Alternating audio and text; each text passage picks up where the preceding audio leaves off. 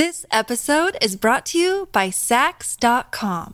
At Saks.com, it's easy to find your new vibe. Dive into the Western trend with gold cowboy boots from Staud, or go full 90s throwback with platforms from Prada. You can shop for everything on your agenda, whether it's a breezy Zimmermann dress for a garden party or a bright Chloe blazer for brunch. Find inspiration for your new vibe every day at Saks.com. Today is Thursday, June 17th, 2021. On this day in 2008, news outlets reported that a human foot was found on a beach near Vancouver the day before. It was the fifth foot to be discovered there in less than a year. Welcome to Today in True Crime, a Spotify original from Parcast. Due to the graphic nature of these crimes, listener discretion is advised. This episode includes discussions of graphic body horror. We advise extreme caution for children under 13. Today we're covering the discovery of human remains at a public beach on Canada's western coast. Let's go back to Vancouver, British Columbia, on the morning of June 16, 2008. Coffee was on in the Bennett's Westham Island kitchen. It was a perfect day outside. The couple filled their mugs before taking a walk down the dock to see a friend. As they headed out along the glassy green water, Sharon noticed a sneaker, a men's size 11 Nike, sole side up, floating in the distance. She joked with her husband if he wanted some new shoes. But to him, something seemed off about the scene. It was a low floater. When they fished the soggy sneaker from the sea, they noticed blood on its tongue. Sharon lifted the shoe and let out a scream. There was a human foot still inside. Sharon's mind leapt to the memory of her dear friend who drowned in the Fraser a few years back. She dropped the sneaker. For days afterward, she scrubbed her hands hard. She could never seem to wash them clean enough. That foot was the fifth to be found in the area within the span of a year. All the locals had different ideas about where the remains were coming from. The theories ran the gamut. Some suggested the feet were the result of far-off tsunamis. Others claimed they were the work of a human trafficker. More insisted some demented, foot-obsessed killer was responsible. Mark theorized the feet were originating upriver. Because of the season, snow was melting down the Fraser in such mammoth amounts that nothing could move up the current. The Fraser is British Columbia's longest river, making an 850-mile trek through the Rockies and the Caribou Mountains to the Coast Range. It ends at Westham Island in a stretch of narrow channels and inky mud. The river's been referred to as the drain pipe of the Canadian West. The foot could have come from anywhere, and this particular one was a lefty. Eventually, forensic officers recognized its partner, a foot they had discovered 4 months earlier. The whole fiasco began in August of 2007 when a young girl discovered a man's running shoe on a nearby Jedediah Island beach.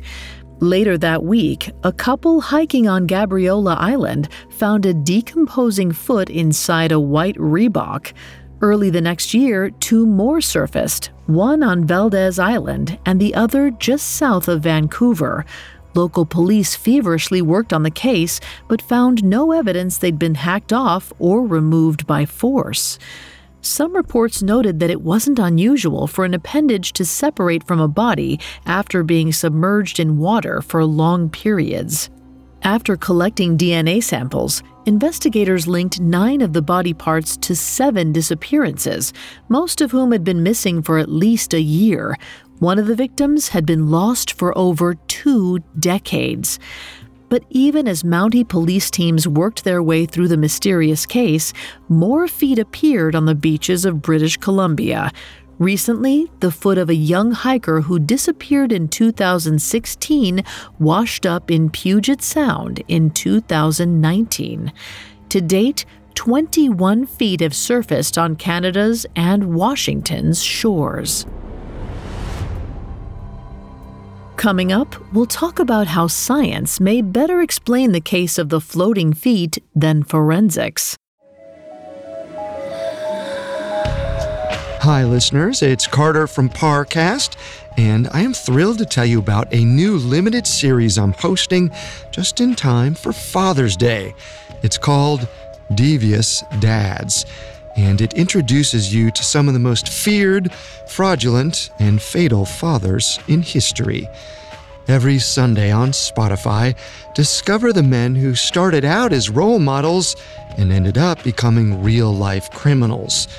Like Wall Street financier Bernie Madoff, whose billion-dollar Ponzi scheme destroyed countless families, including his own. Or Marvin Gaye Sr., whose envy and resentment towards his son's successful music career drove him to murder.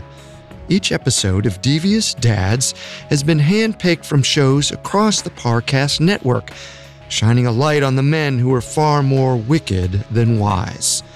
This summer, catch a glimpse of the frightening side of fatherhood. Follow the Spotify original from Parcast, Devious Dads. Listen free only on Spotify. This episode is brought to you by Sax.com. At Sax.com, it's easy to find your new vibe. Dive into the Western trend with gold cowboy boots from Stott, or go full 90s throwback with platforms from Prada. You can shop for everything on your agenda. Whether it's a breezy Zimmermann dress for a garden party or a bright Chloe blazer for brunch, find inspiration for your new vibe every day at Sax.com. Now back to the story.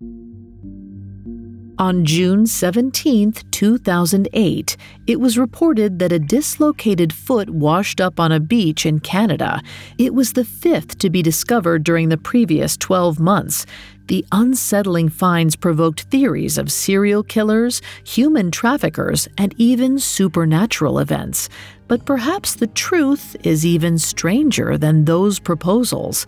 Over the past 14 years, 21 human feet have floated ashore in British Columbia and Washington, one at a time. Each foot came dressed in a running shoe, with the exception of one in a hiking boot. Coroners made great efforts in the last decade to eliminate various conspiracy theories. Foul play was ruled out in each case. Some of the disembodied feet were thought to be the results of deaths by suicide or potential accidents at sea. But most likely, the disarticulated feet were separated from their bodies naturally in the ocean. Rubber-soled sneakers not only managed to help preserve them, but also caused them to float. Modern sneakers are relatively buoyant. Scientists also took a stab at how the feet arrived off northwestern shores specifically. First, researchers examined what happened to a dead body underwater. Once at sea, a corpse could either sink or float. Floating bodies often ended up ashore sooner, carried by surface currents and wind. Sunken carcasses, however, stayed put at the bottom of the ocean, pulled in different directions by deep-sea currents. In seawater, cadavers tended to be more buoyant, but clothing or lung cavities filled with water could cause anyone to sink. If a person drowned, their body most often plummeted.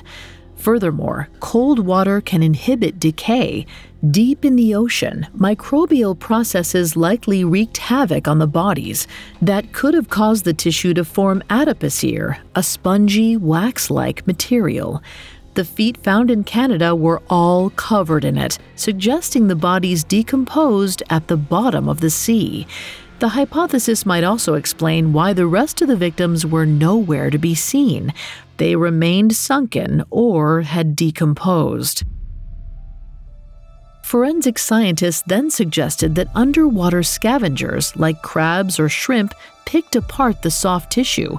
Ankles consist primarily of soft tissue, thus if a shoe-wearing corpse was chewed apart by shellfish, the foot could have detached with relative ease.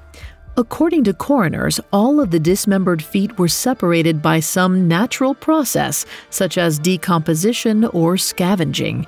Once the foot was unhitched from the body, its buoyant rubber sneaker brought it to the surface. The Pacific Salish Sea, a smaller sea off the British Columbian coast, is sort of a trap. Its winds blow from the west, carrying material in from the ocean instead of pushing it out to sea. There's one last note to consider. While those who frequent sandy southern beaches may play barefoot near the water, outdoor enthusiasts in British Columbia and the Pacific Northwest almost always wear sneakers or boots. They have to, given the rockiness of the terrain and the slipperiness of the region's beaches.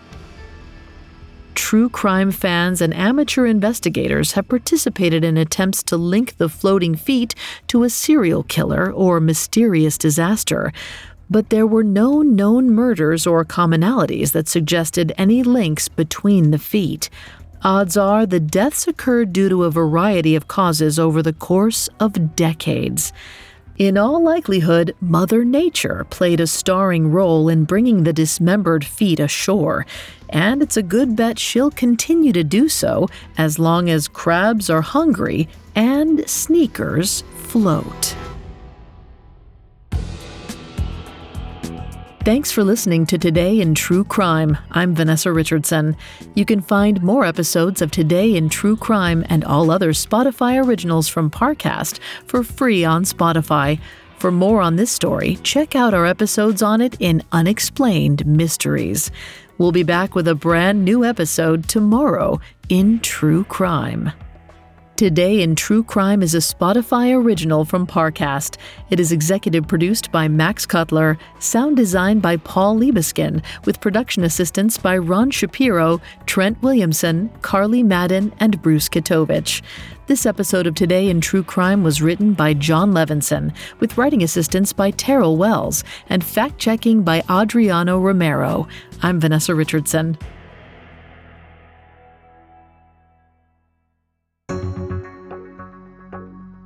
Hey there, Carter again. As we close out, here's a reminder to check out my new Parcast limited series, Devious Dads. For 10 weeks, we're exposing the men who are far more flawed than fatherly, ruining anyone who stood in their way, even their own families. Follow Devious Dads free only on Spotify.